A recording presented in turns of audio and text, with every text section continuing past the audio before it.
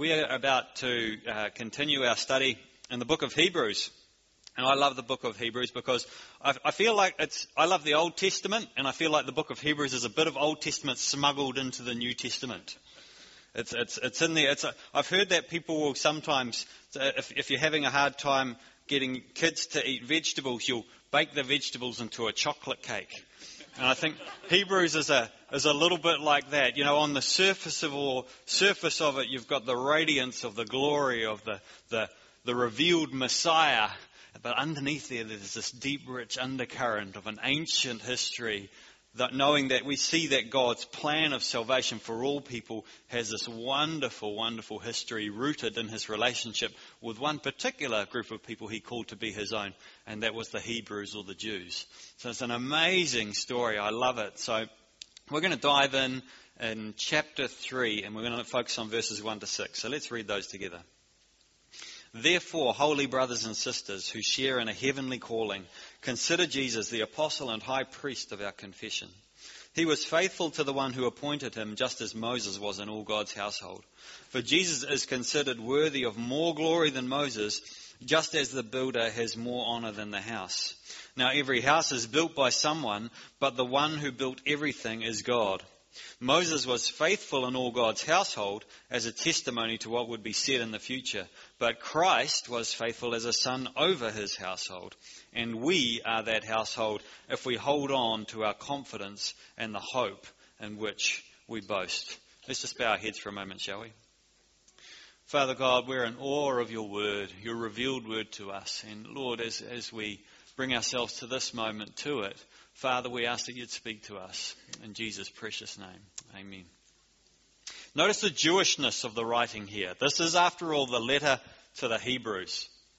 And here Jesus is referred to as the high priest of our confession. If you were a Jewish person, that might have been a jolting kind of way to talk about the high priest. The high priest was the representative of the people before God, had a unique privilege of ministering in the temple and even to go into the Holy of Holies, the most holy place where no one else was allowed to go. The high priest could go there once a year. And here we see Jesus has supplanted that role of an ordinary human being and become our ultimate high priest. And one of the themes we're going to see all through the book of Hebrews is how there were various practices and rituals in Judaism and the Jewish faith which found reality, their ultimate meaning in Jesus Christ. And the high priest was one example of that. Jesus has become our ultimate high priest.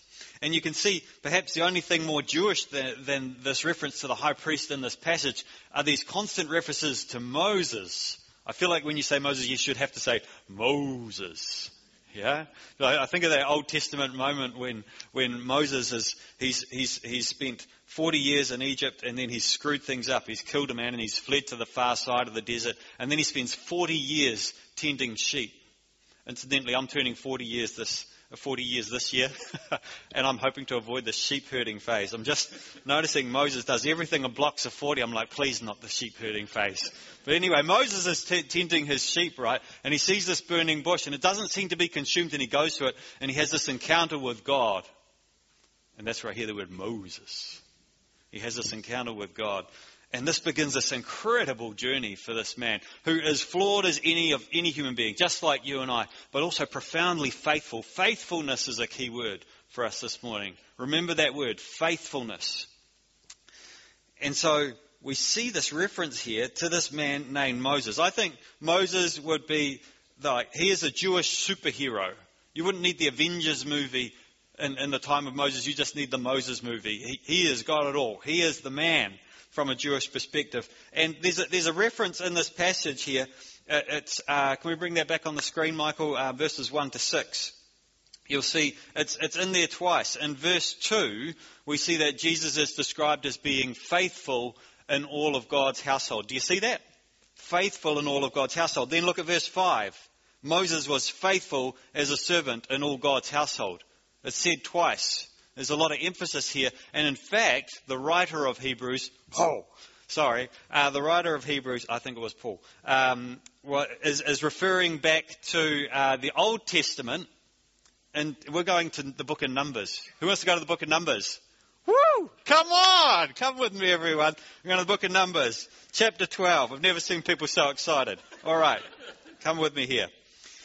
Miriam and Aaron criticized Moses because of the Cushite woman he married. Now remember, Miriam and Aaron are a sister and brother of Moses.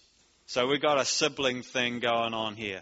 And Moses has married this Cushite woman, which, I'll be honest, I'd be thinking, shouldn't have done that. Shouldn't have done that. I thought God was setting you apart as a people. So Moses and Miriam and Aaron seem unhappy with their brother. They said, does the Lord only speak through Moses? And actually seems to be something more coming out here. Does the Lord only speak through Moses? Doesn't he also speak through us? And the Lord heard it. Uh-oh. Moses was a very humble man, more so than anyone on the face of the earth. How is that for a descriptor of a person? How good would that be? The most humble man on the face of the earth. Suddenly the Lord said to Moses, Aaron and Miriam, you three, come out to the tent of meeting. So the three of them went out. And then the Lord descended in a pillar of cloud, stood at the entrance to the tent and summoned Aaron and Miriam. Moses is like, yeah, oh, these guys, yeah. When the two of them came forward, he said, listen to what I say. If there is a prophet among you from the Lord, I make myself known to him in a vision. I speak to him in a dream. Not so with my servant Moses. He is faithful in all my household. Hear that? Familiar? Yeah. He is faithful in all my household. I speak with him directly, openly, and not in riddles. He sees the form of the Lord. That little phrase has been knocking me around for a week or two now. He sees the form of the Lord? What does that mean? Why then were you not afraid to speak against my servant Moses? Wow. Moses is no ordinary guy. He is the most humble man on the face of the earth. And God meets with him in a really special way. We know from other passages in the Old Testament, God said, Moses, you can't see my face. And yet we also see and read that Moses would meet with him and talk with God in a very, very intimate way. And we're seeing a sense of that here. He sees the form of the Lord. The complete Jewish Bible translation translates this phrase. He sees the form of the Lord is translated as he sees the image of Adonai. Does that sound a little familiar? Who is the image of the invisible God? Who is the exact representation of his being? I'm not sure exactly what Moses was seeing, but I believe in this moment he's encountering Jesus in some way before he took on human form. And so Moses has this amazing closeness to God. And that seems to flow out of this attribute of faithfulness. This quality of faithfulness. So what did Moses do? How is he faithful? Well, he listened to God's call to lead a people enslaved to the greatest tyrant of the time, the Pharaoh of Egypt. He led them out of slavery. He listened to God's call, said, don't be a sheep herder anymore. I want you to go back to that place you fled and to just do what I say and lead these people out. Then after that, he'd brought the people into the desert, and there he faithfully received the commands that God had for the people, how he wanted them to live, the law. And then finally, though he never set foot in the promised land himself, he led this grumbling, moaning people for 40 years through the desert until God had them ready, until he had a new generation that was ready to step into the promised land. Moses is an incredible, incredible man, a very faithful man. He's not without his flaws, but he is faithful. And it's interesting, the writer of Hebrews says that Moses was faithful as a servant in all God's house. Why? As a testimony to what would be said in the future. Now, this is another one of those phrases that's been doing my head in a little bit. How do you do something now that's a testimony to what is yet to happen? It's kind of an interesting phrase. When you unpack it, what we understand is that, well, first it says, as a testimony to what would be said in the future. What would be said in the future? I think the writer of Hebrews has already told us what would be spoken of. In chapter 2, verse 3, he says, this salvation of which he's speaking, had its beginning when it was spoken of by the Lord, and it was confirmed to us by those who heard him. So Moses was faithful as a servant in all God's household, as a testimony to the salvation that was yet to be spoken of through Jesus Christ. And how did he do that? In lots of ways. So when Moses led the people up out of Egypt, out of captivity, out of slavery, his actions were a testimony to God's plan to bring all people out of slavery to sin. And when Moses followed God's painstaking instructions to set up the tabernacle, this tent of worship where God would come and meet in the midst of the people, he was testifying to God's plan to come and meet with us in an even more immediate way through his Son, Jesus Christ.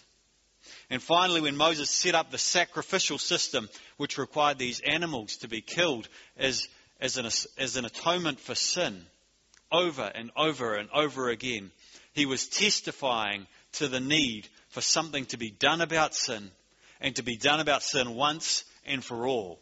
And we're going to read about that in the book of Hebrews in a few chapters' time, where we see that Jesus is the absolute fulfillment of the sacrificial system. That system actually couldn't deal with sin, but it merely pointed ahead to somebody who could, that being Jesus Christ himself.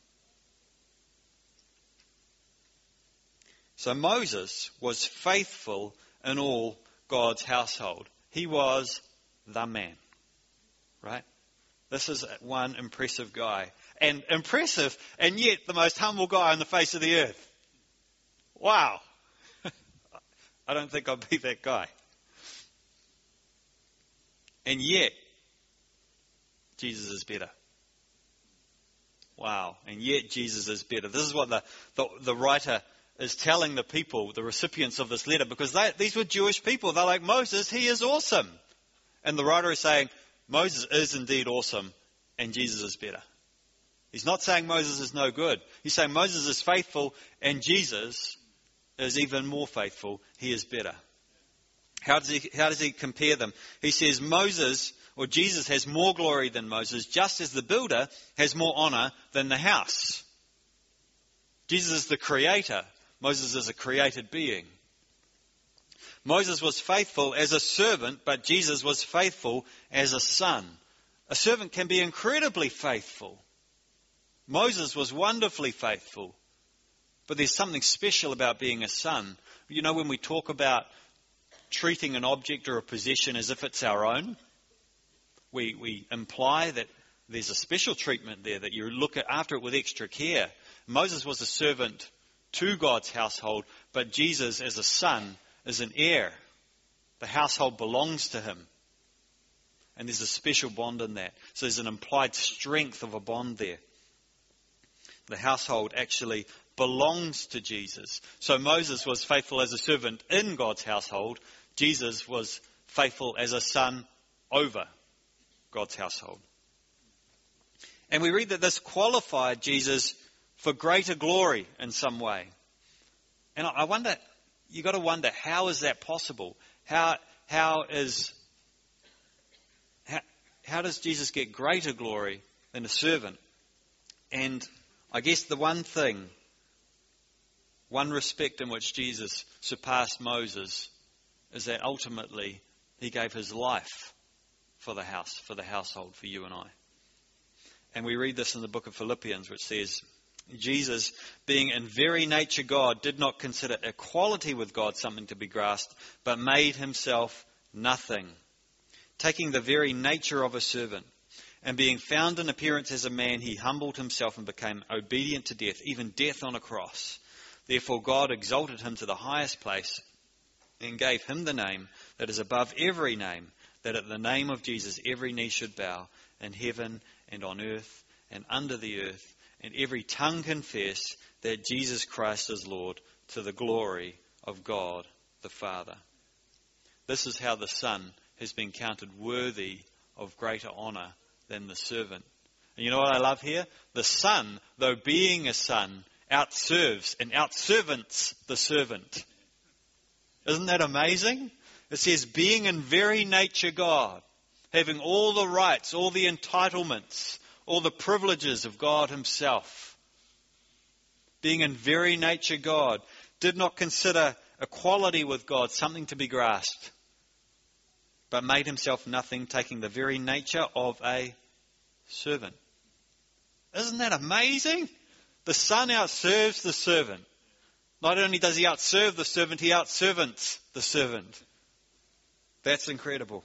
And how does he do this? By laying down his life for us. You might remember at the start of the passage we're reading, it started with a therefore. Therefore consider Jesus. Why do we consider Jesus? What's the context for that? Remember, the start of this book starts with this beautiful, incredible phrase. Jesus is the radiance of God's glory and the exact representation of his being. He is, as we've just read, in very nature God. And yet he became human. He took on flesh and blood, just like you and me. That's how he became a servant. That's how he humbled himself. And then he laid down that life he had taken. And because he is God, and because he is God come in human form, the therefore means we can consider him, we can look to him as somebody who is not only above and beyond and sees the big picture of everything going on in our life, the big, the small, the good, the bad, and the really difficult, but he can empathize with it. He understands it. He has been through it. He has been in it. Therefore, consider Jesus. When you and I are put to the test, when we find life difficult ourselves, or when we receive devastating news like we heard about before, Jesus is here. Jesus knows us. Jesus is familiar with our suffering. It doesn't just mean he kind of knows about it. He's experienced it because he went to the cross. He knows, Isaiah said, he was despised and rejected by human beings. He knows what it's like to be rejected. He is familiar with our sufferings. Isn't that amazing? And so he outserves the servant. And you know, there's this cool principle. I've been reflecting a lot on life in the universe lately, as you always do. This is not a midlife thing. I just always in, just how I sort of do things. And one of the simple principles I observe is that stuff comes from stuff like it. Let me explain that. So Jesus might have said, a good tree bears good fruit. Yeah? So, or if we think about a painter, the famous painters have signature styles, right? You see their painting and you go, oh, that's by so-and-so. I recognize their style. I recognize their work. And in the same way, just as Jesus is faithful and lays down his life and holds on to a hope and a confidence, even as he goes to the cross, he calls us to have those kinds of characteristics, to be like him. To be a Christian is to be a little Christ, not Christ Ian. Yeah? It's to be a little Christ. It's to be like Christ. And I think we see that here in this wonderful verse that comes to the application for us out of Hebrews 3, 1-6. It says this, Christ was faithful as a son over his household, and we are that household if we hold on to our confidence and the hope in which we boast. You see, Moses was amazing. He didn't know what God's plan of salvation would be, but he lived and he was faithful and he was obedient because he trusted God and he knew there was something yet to come. And in the same way, Jesus went to the cross, and we'll see another one of my favorite verses here in this book of Hebrews. It says, he went to the cross scorning its shame. Why? For the joy set before him. Boy, did he know about the cross, but he also looked beyond it. He looked ahead. And in the same way, there's a sense for me in this verse that we look ahead. We are that household. We are like Christ. We are these followers of Christ. We are like him if we hold on to our confidence and the hope in which we boast. Now listen to this. I want you to turn to your neighbour shortly, and I want you to say a word. I'm going to count to the 3, and then I want you to say this word. You with me? Okay. The word is parousia. Parousia. 1, 2, 3. Parousia. What the heck does that mean? It sounds like Italian, right? Parousia. Hey, James talking about his coffee of a latte and a paresia, thanks. Could it be that kind of thing, right? But it's not that kind of thing. It's Greek, of course. But I'm loving this word. I looked into it. It means a freedom in speaking. This is why I wanted to speak it. A freedom in speaking, an unreservedness in speech. It means to speak openly, frankly, without concealment. There's no hiding in this. Without ambiguity or circumlocution. There's no beating around the bush. This is being straight. It means to speak without the use of figures and comparisons. Again, down the line. It means to have a free and fearless confidence, a cheerful courage, a boldness and assurance. It means the deportment, the manner by which one becomes conspicuous, obvious or out there, or secures publicity. This is what's packed into that word, paresia, confidence. And so when the writer of Hebrews here is speaking about a confidence and holding on to a confidence and holding on to a hope, which we have, he's not saying, good Christian, just hide away in that room of yours and hang on when life gets tough. He's saying, hold on to your out there-ness. This is not a hang in there, it's a stay out there message. Yeah? Hold on to that hope. Hold on to that joy. You ready for another word? Yes, you are. Okay, this is going to be easy for the Dutch and the Afrikaans speakers. The rest of you are going to sound like you've got a bad cold. Okay? You ready? On 3, I want you to turn to the person next to you and say, Kalchema. All right? 1, 2, 3. Beautiful, beautiful. Okay, who needs a glass of water after that? Yeah, some of us. Incidentally, if you're Dutch or Afrikaans, you will recognize the word kauwgom. It's chewing gum. Yeah, okay. This is kalchema, right? And what does it mean? It means a glorying or a boasting. A glorying or a boasting. Some translations put the word rejoicing in our hope into this passage as they try and capture a sense of this. So again, our faith here is not something we hold on to quietly. Christianity is not a silent faith or a silent hope. It's not even a quiet faith or a quiet hope. It is the hope of the world. And people need to know about it. This is what we're called to do. And we are that household. We are the people of God. If like Jesus, who is called an apostle of our faith, an apostle means to be a messenger here. We are his household. If like him, we declare this message of hope and redemption that God has given us to share with all people. Isn't that cool? You know, let's be honest, sometimes we don't feel full of that hope, do we? And life can feel discouraging, and sometimes maybe it's an experience in life or even an experience of church that can discourage us and lead us to feel tired. And we don't feel effervescent. We don't feel paresia. We don't feel kalchema. I don't know if they're still out there. I didn't notice as I came in. Are the posters still in the foyer from the Thread conference? Don't know if they are. If you missed them, you missed out, but I've got good news. I took photos of a couple of them because I was just so enamored of them, and I wanted to share a couple of the stories here. If you've heard them before, you just get to hear them again. It's great. Sometimes sharing our faith is not an easy thing, and what I loved about the stories that we saw about there is there are some wonderful good news stories, and there were just plain stories where people just crashed and burned. And we can relate to that, can't we? Listen to this. I had a best mate back in college, and from like year 9, somebody else's voice here, from like, year 9, I always asked him to come along to youth one night with me. And finally in year 13 he came. But at the end of the night, as I was taking him home, he turned to me and said, "Bro, do they only play dumb music there?" Safe to say I was pretty cut, because that was me leading worship. I think that's funny and sad at the same time, honestly. Here's a second story. I have a friend who was originally from Auckland. He moved to Dunedin to study, and while he was at uni, he met God and became a Christian. For his 21st, he was heading back to Auckland to celebrate with some of his friends and family, and thought it would be a great opportunity to share his faith with his family. He got all of his Christian mates real amped and asked them to get praying for God to move. It came to his speech, and so he shared his testimony, and at the end gave an altar call.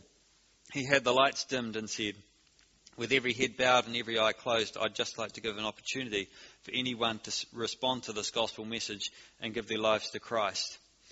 And no one responded. It was awkward.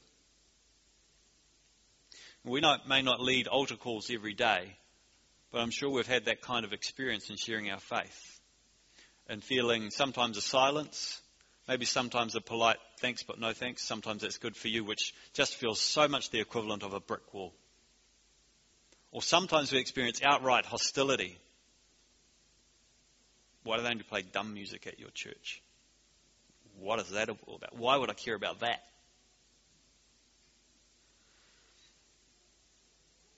You know, there's some small print at the end of that last story. It says, but over the next few years, he continued to pray for his family, and now every single one of his family members knows God. Isn't that cool? And it's a story of faithfulness. It's a story of perseverance. Sometimes we look and we hope, of course we hope, to see somebody respond warmly and openly to the message of hope that we have, to our parousia, to our confidence, to this glorying and the hope that we have. But God is calling us to be faithful when we don't see that. Just as Christ was faithful, consider Jesus is the message here.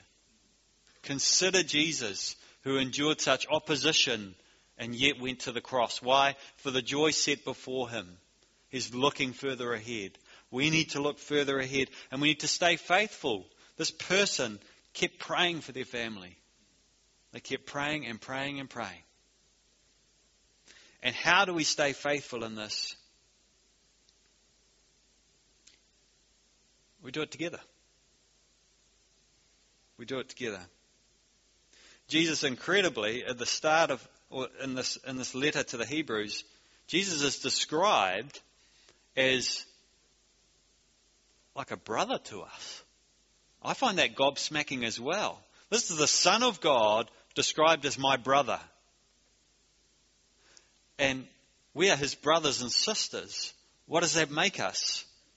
It makes us a family, like James mentioned moments before.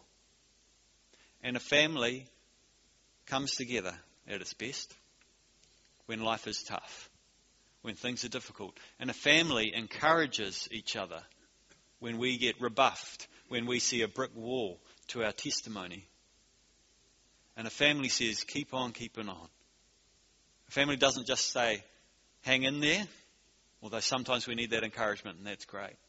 A family also says, get out there. Friends, get out there. We've got a world that needs to know about Jesus. They have to know the hope that we have. The writer of Hebrews, we'll probably get this in next week's message, he's about to write, encourage one another daily. We have to encourage one another. That's how we sustain each other in our faithfulness. In a few chapters, he'll say, spur one another on and don't give up meeting together. Why? Because as God's household, we stand together. If you have a door and a window and a pile of bricks, but they're all separate, you don't have a house, you have a recycling yard. We're not a recycling yard, we're a house. We come together, we fulfill our functions, we support each other, we encourage one another. This is what we're called to be faithful in. You know, last weekend, Catherine and I were in Auckland to visit family, and it was awesome. And we had a good time. And on Sunday night, we were ready to jump on the plane to come back home again. And we'd heard that there was bad weather in Wellington. Surprise. And we jumped on the plane, and I usually enjoy plane time. It's a quiet time just to be still for a moment. But when you know that there's bad weather ahead of you, kind of, there's something just sitting out there that's nagging you a bit. And I thought, well, okay, before we get on, let's take a quiet moment. And Catherine and I prayed together because we don't like that stuff, right? Who likes that? Who likes a bumpy landing into Wellington? So we took a moment to pray. And then I heard our flight was delayed. And I thought, well, that's great because sometimes maybe that's an answer to prayer. The weather sometimes as night goes on comes down, right? I thought maybe that's an answer to prayer. And I jumped on the Met Service app and it said severe weather warning for Wellington. And it said winds 140 kilometres per hour, rising to severe gale. How is 140 kilometres per hour not already a severe gale? Anyway, we get on the plane, and sure enough, as we near Wellington, you start to get these judders, these jolts. And so I put my book away, and I just close my eyes, and I say, God, I understand why you might, for whatever reason, not want to give us a smooth landing that we asked for into Wellington. But what I also know is that you don't want me to be in fear or a state of anxiety at any point in life for any reason. And so, God, I'm going to ask you for peace in this. And it turns out Catherine pretty much slept through it, that landing. It got bumpy, it got jolty, and I was at peace. And the only time I really got distracted from that moment with God is I sort of cracked my eye open to see what the lady next to me was like. And she was like on her phone. I was like, what? How is she doing this? And it got jolty and it got bumpy and we landed and we hit the ground and we're taxiing towards the terminal and everyone's breathing a sigh of relief. And I said to the lady next to me, I said, how could you be on your phone during that? I was just thinking, I couldn't even admit she was writing on it. I was like, how are your fingers even hitting the right places? We're bouncing around like this. She said, I was just trying to distract myself. She said it was almost one of those ones where you would just want to grab onto the stranger next to you. And I thought, a phone might get you through a bumpy landing. But where do you look? What do you distract yourself with? Where do you fix your eyes when life gets really hard? Is it here? The church has a role to play. It's a critical role. And more than that, we need to fix our eyes on Jesus, who's familiar with all of that. She said, I might have needed a stranger to grab hold on. We're not meant to do life alone. We're meant to do life together and to encourage each other. And so I encourage you to take every opportunity within the church to get connected in the church. This is a great start. You're here. Awesome. Join a life group if you're not in a life group. I've got a WhatsApp group that encourages each other. We do that as a life group. We do that as a guys' prayer group that I'm a part of. And we meet during the week as well. If you're not planning to already, register for our Track to the Future 100-year celebration. Get plugged in. It's going to be awesome. And we're going to remember God's faithfulness. And we'll be encouraged and we'll be built up in our faith. And if we're lacking any, regain our parousia. One final brief word before we close. I recently had an opportunity to share my testimony at work with a group of managers, there were about 15 of them. I sort of wrangled it in there. We had to open this away day with saying something about ourselves. So I got my testimony in there and shared a few things. And then at the lunchtime break, a couple of people came up to me, and one of them was a woman, and she said, my mother is a fundamentalist, and I was just waiting for her to say the word Christian. I was just waiting for this just to go south. And she said, atheist. And she said, I was raised in an atheist household, and all of that stuff was completely off limits. My mother would freak out if she knew I was talking to you about this. And we started to get into a good discussion. And I wasn't quite sure where she stood in all of this. But she said at the end, I was like, I wonder where this is going to go. And she said, you know what? I guess what I'm saying is I need a guide through this. I need someone to help me explore this. And I just thought, wow. And so now I'm praying for her. And I said, well, how about I send you something to read? You can read it, and then we'll get together and we'll start talking about this stuff. She said, great. I don't know how that story's going to end, but I want to encourage you to stand firm in your faith, to keep encouraging one another, and to put our confidence in God out there for everybody to hear, because they need to hear it. What do you reckon? All right, let's bow our heads. Father God, we thank you for this morning. We thank you for your eternal, enduring word that is relevant today as the day you first spoke it. And Father, I thank you for the hope and the confidence you've given us in your Son, Jesus Christ. That it is a hope that never fails, it never perishes, and that sustains us through difficult times in life. I thank you for the family of the church, and that we support each other, that we uphold each other. And so, Lord, we commit ourselves into your hands now. And I pray, Lord, that your word would only deepen itself within us, that you would continue to do a good work in us. In Jesus' precious name, amen.